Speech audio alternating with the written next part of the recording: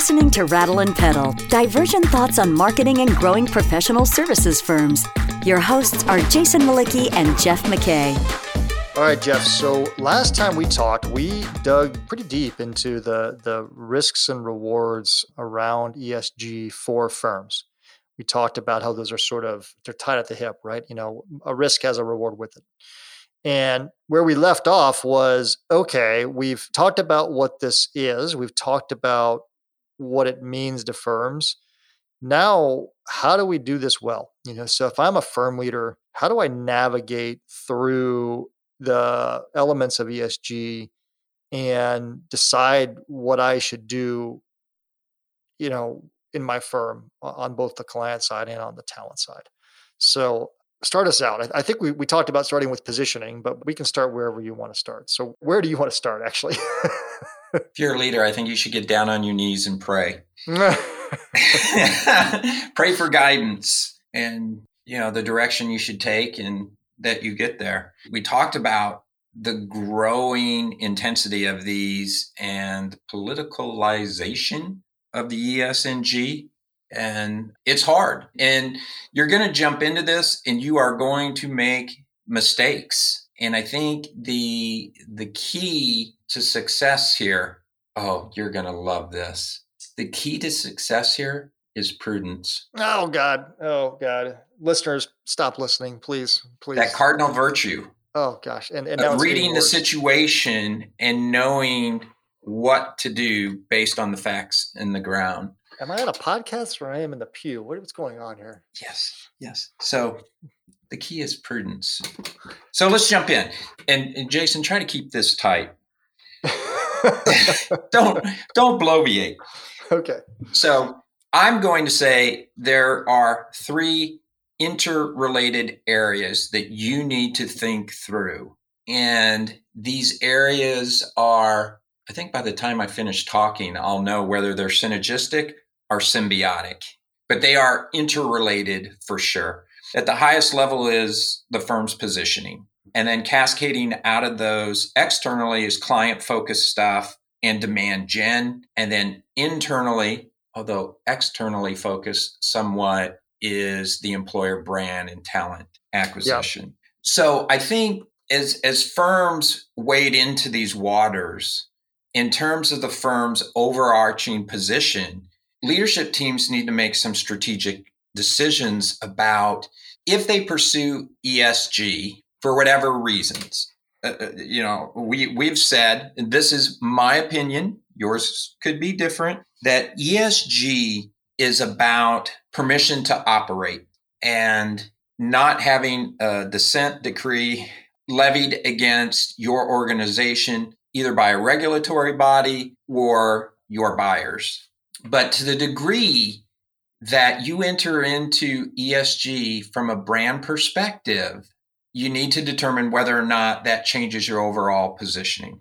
So for an example. Yeah, give us an example because okay. I'm struggling through. It's like, unless you're going into the heart of elements of this, I'll call it a movement for simplicity, and saying, well, we're going to build a business around environmental compliance, or we're going to build a business around helping companies navigate through their diversity challenges. How does it hit your positioning? I mean, how does, because I think about positioning as, we've talked about this so many times, but as markets and offerings, who do we serve? What problems do we solve? So how does it layer up into your positioning space in your mind? I think it's very straightforward. If you are honing in on one of those letters, it's going to alter your position. So if you're an accounting firm, a Deloitte, KPMG, E&Y, I don't think you need to revisit your positioning statement. If you are a SaaS company, and I'll use Sphera, that we spoke about in our intellectual capital podcast on Who Does Intellectual Capital Right, that specializes in environmental health and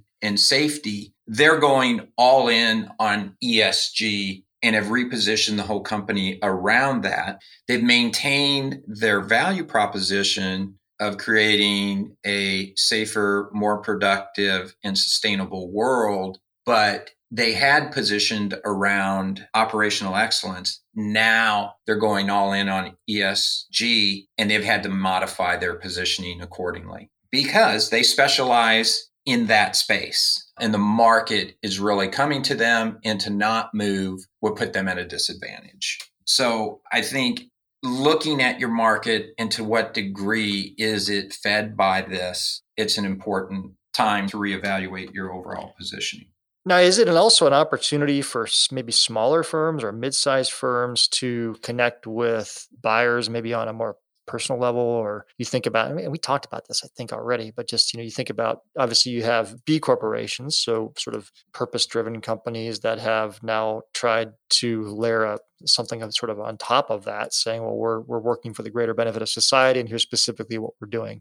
So is it for a mid-sized firm maybe a positioning opportunity to say, well, there's a certain type of buyer here that we could do business with that has a certain set of interests that align with our core values, and let's try to connect with that buyer and make it germane to our positioning. So we're an accounting firm. We work with these types of companies that are interested in these environmental or these social causes. I mean, is that what you're thinking or saying? I think that's a valuable way of looking at it. Your example in our last conversation about Uline, making some strategic choices like that. I think that's more general. I think that's a little bit harder to manage, but it is possible. But I think that highlights kind of the next area of the positioning that firms might want to look at, that I think is important, but maybe not as strong an external focus as it is an internal focus. And that may be re-examining your values. Do the values that you currently operate under reflect the real culture of who you are or who you want to become? And do some of the drivers of ESG, are they absent from your current values, and do they need to be incorporated? And I think firms should only do that if they actually believe and live and reward those values. Do not put them into your values because it's the flavor of the day, the zeitgeist of the moment. Put them in there because it's who you are and it's easy for you to operate in that way. And those values, if they're real, are going to cascade down into our next two areas, because they're going to be the way your people show up. Yeah, I think it's interesting before we go there. We talked a little bit last time about one of the risks of sort of not having maybe a diversity component or social part of your business is groupthink. The idea that you end up with all the same people that all think the same way, that all come from the same places. And that's like potentially running over a cliff in some ways. And I was just going to comment on, it seems to me that starts with values, that, your values may be reinforcing a certain type of talent in your organization because of the way the things you've said. Well, we value these things, and those things, align with a certain type of person. So you end up getting the same people over and over again, which can be really good and really bad, right? Well, yes and no. I think you're attributing a certain weight or judgment to values and the type of people that it attracts or doesn't attract. Mm-hmm. I mean, you could easily look at something like a McKinsey, where, their values probably have not changed. Maybe they have, but they've attracted diversity of thought because now they're hiring all these creatives. Mm-hmm. Whereas the way they used to think was analytical, right? And that, to me, is the real type of diversity that changes the way firms think. So the values is really hard for me to kind of articulate because it's so personal, and we're talking about the core of firms, and our listeners know that culture is at the heart of our growth model, and culture empowers or limits the growth potential and the ways to grow. And like jiu-jitsu, you have to kind of work in the way of the force and the motion. So I don't know the answer. That's why leaders get paid the big bucks. To answer that question, is our culture helping or enabling our strategic objectives? And to what degree can we change it? And how would we change it? And does that mean changing our values? And firms should not do that lightly, and they shouldn't just put up posters. Yeah. Okay.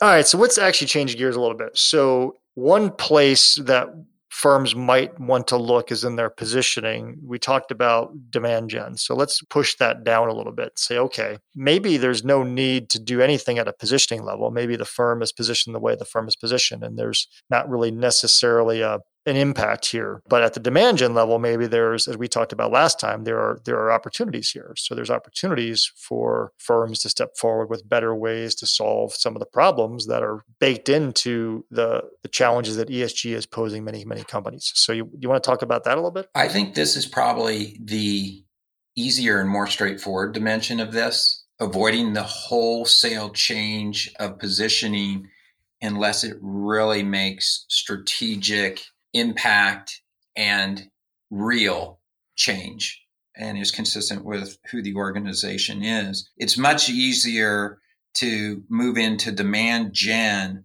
and look at those issues that your ideal buyer and your ideal client are wrestling with, and to fit ESG issues under the broader umbrella of, as we talked about in our intellectual capital strategy podcast, into those significant major issues you want to be known for.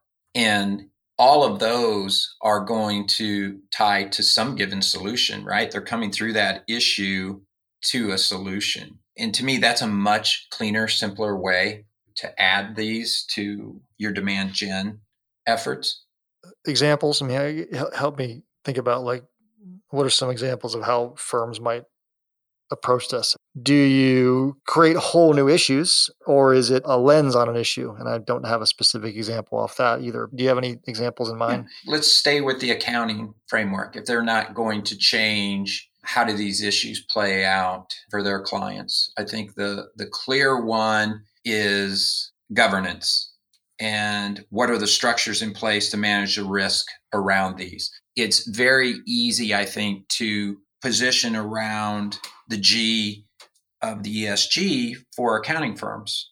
And it aligns well with their audit practices very clearly. Now, as ESG becomes more formalized, I'm assuming from a reporting standpoint, then they can weigh into those types of waters, because then they become part of the financial reports. The annual reports go out every year instead of voluntary reporting on the part of these companies. So how they do that, would depend on where's the white space and where do they need permission to play, build their relevance, the things we've talked about on the intellectual capital strategy podcast. But to me, that's a very simple and straightforward way to incorporate these into a firm's intellectual capital agenda. It's interesting. You go back to positioning for a second. I'm going to go backwards, but I was thinking about what you said about brand relevance and what you just said about how for accounting firms there's a logical extension to governance, whereas for an accounting firm it might be a little bit more difficult for the social side of things to bake into their positioning, let's say. But then I'll flip it around and you talk about like a lot of engineering firms that we've dealt with over the years. I mean, they have whole environmental practices. They've built a whole practice around environmental consulting, right? And so the interesting thing is they obviously have relevance there. They have permission to play. And so, you think about those firms, they may pull that up into their positioning to make those environmental practices more prominent so that they can, really make those parts of the firm more visible to the market than maybe they are now. So anyway, long-winded way of saying, I think you really struck some gold there around this notion of, when you step back and think about what type of firm you are, what types of buyers you serve, and then you look at these three simplistic letters, they're overly simple, but where are you most relevant? And as we've talked about in the intellectual capital stories, it's like, and I like to poke fun at them a lot, but I poked fun at HubSpot during the pandemic because they were publishing articles about PPP loans. And I'm like, there's just no relevance for HubSpot to be publishing that and no purpose for them to publish that, right? Other than just a pure search grab, because I'm not going to turn to HubSpot for advice on how to submit a PPP loan, right? So anyway, long-winded way of saying, I think you really hit something big with this notion of relevance and looking at, well, where are you most relevant and where would you like to be relevant? And there's a relationship there between not only the clients you serve, but the type of firm you have. That's an excellent example. So would that be a synergy or symbiosis? I have no idea. When you said that earlier, I thought to myself, I have no idea. So You're listening to Rattle and Pedal. Divergent thoughts on growing your professional services firm. Your hosts are Jason Malicki, principal of Rattleback, the marketing agency for professional services firms, and Jeff McKay, former CMO and founder of strategy consultancy Prudent Pedal. If you find this podcast helpful, please help us by telling a friend and rating us on iTunes. Thank you. Now back to Jason and Jeff. So I think the bottom line on demand gen is this needs to cascade down from your positioning into those overarching issues that you want to be known for. Yeah. You need to strategically decide if those overarching areas of value that you provide are changing. I don't think those change, but they may. And then where do these fit into those issues in order to drive revenue or build your brand relevance in those? Okay. And those are tough things to get to. They really are, because they're political. They're very strategic, and being able to see these interdependencies and be able to see out into the future and not get caught up in a flavor of the day is hard. And making strategic choices for firms is even harder. And it's why so many firms get these generic value propositions that mean nothing to no one. So that's the hard work. And that's why people hire Prudent Pedal, to answer those tough questions. All right, let's move on to the last one. All right. This is your favorite topic, I think, of all time. We've done many podcasts on this because you love to talk about it. So let's just spin you up and get you going. Employer branding. I know how much you love it. So jump right in. I hate employer branding. But it is a thing, and it's important to people to feel good about their brand as an employer. And the thing to keep in mind here is there's talking about an employer brand, and there's actually a culture that is reflected and communicated and carried out in the market. And the best firms don't need to communicate it with Marcom or HR communications. They just live it. And the people in the market know the best firms, right? But there has been a drive, I would say, for a decade or more around diversity and purpose-driven firms. And employers need to be sensitive to this. And I think most are, because professional services really are great at recruiting. They know the machinations of recruiting. How they tell the story is important, but that's going to come through individuals. So I think when you think about employer brand, there are three areas I think are really important for you to think through. The first one is policies. In the ES&G world, policies are a telltale sign of how serious you are about some of these areas. And we spoke, I think on our first episode, we talked about Deloitte's new social media strategy or as policy, in that it's a firing event if you use illegal speech in quotes, on your personal social media. They don't define what illegal speech is, and they have ultimate power that they can fire you if they don't like what you say on social media. Is that a proper policy? I don't know. I understand why they did it. They want to protect their brand, but at the same time, it sounds kind of draconian and Big Brother-ish. But you need to weigh those decisions and fold them into your policies. Okay. So what you said, there's three. So first, you have to think about your policies, and the policies make things real, right? The policies give it teeth. Yeah. Yeah. The second one is training. To what degree do people need to be trained around these issues in support of those policies? And we've seen, again, getting back to some of the consumer brands and the canary in the coal mine, I would argue failed attempts, at least from a public relations standpoint, if not an actual training phenomenon, failures around this. Coca-Cola was in the news about a training it gave to its employees, telling them to stop being white, be less white. And PowerPoint slides made it out on the social media, and people started boycotting Coca-Cola because of that training. And Coca-Cola really had to scurry around getting a message out about what that training was. And I think they're still feeling the effects of that. So when you think about training, think about what's really important and what's not. And we're starting to see this political football kick back and forth around critical race theory. Trump outlawed it in the government. Biden brought it back. We're starting to see parents kick back on this in their schools. You probably are not going to see employees kick back overtly on it because nobody wants to lose their job. But know that if you're wading into these waters around things like, and it's not limited to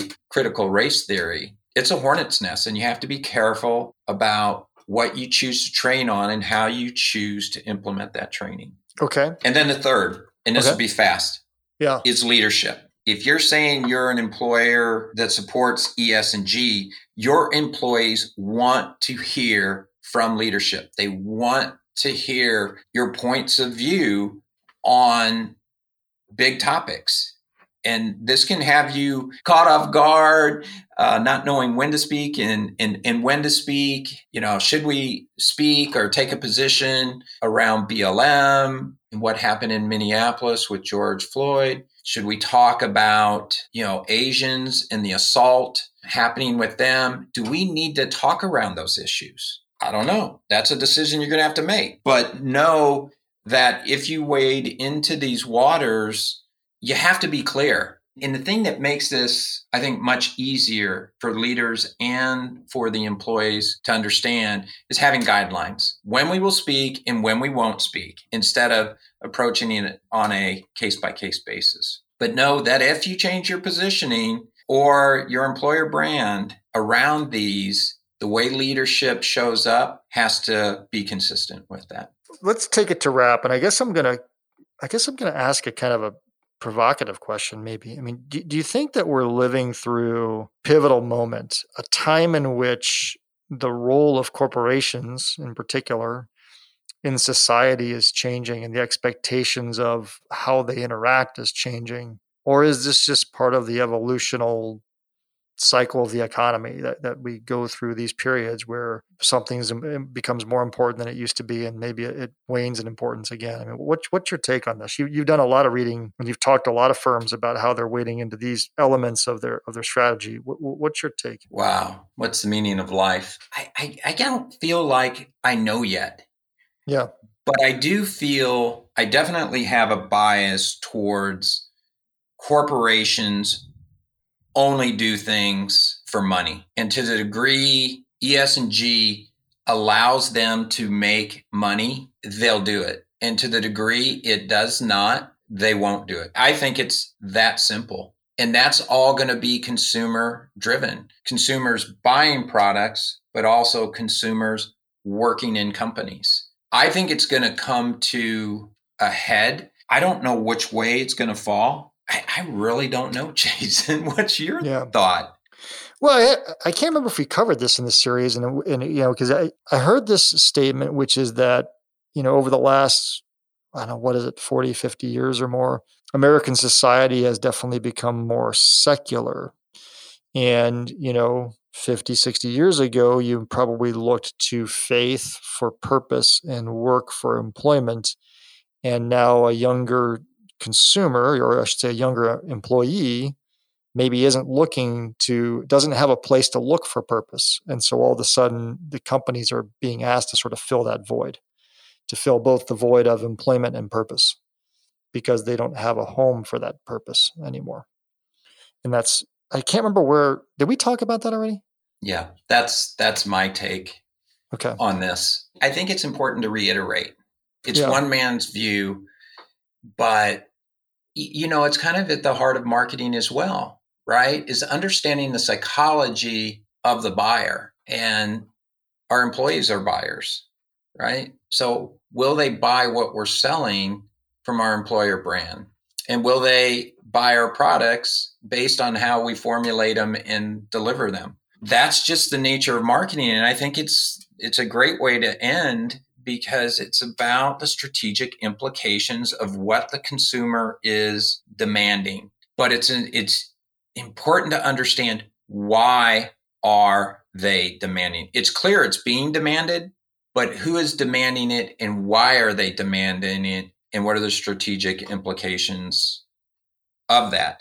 And if you're not factoring ESG into your strategic thinking at that level, you need to. And that's the whole point of this podcast. You have to think more deeply, more broadly about the risk and rewards of ESG. And in my preparatory work from this and interviewing some firms, there are some out there, it's not even on their radar. And if you go to other firms like McKinsey, Deloitte, BCG, it's like all their marketing communications, all their corporate communications, all their thought leadership is around ESG. When those big firms are doing it, it makes you go, what's up with that? Yeah. But go out to those websites and you'll see what we're talking about. But if you go to a KPMG or a Bain or a LEK, none of this is out there on theirs. Or if it is, they talk about environmentalism within the context of the energy industry, and that's it. And I don't know if they're laggards or those are strategic decisions they've made. Yeah. But there are strategic implications to this, and the best marketers and leaders are going to be on it. All right. Well, that's a wrap. Then I guess maybe my closing comment would be, I guess you influenced my way of thinking about it, because I recanted your take on it. And I think it's a pretty good take. So I like the way you framed it, because I think it's a really, I guess, obviously it's an astute point. And like I said, I couldn't attribute it to you, which is a good sign. I would have otherwise attributed it to the Journal. So there you go. Thanks for letting me twist your arm and go down this path. Yeah, that was interesting. Thank you for listening to Rattle and Pedal, divergent thoughts on marketing and growing professional services firms. Find content related to this episode at rattleandpedal.com. Rattle and Pedal is also available on iTunes and Stitcher.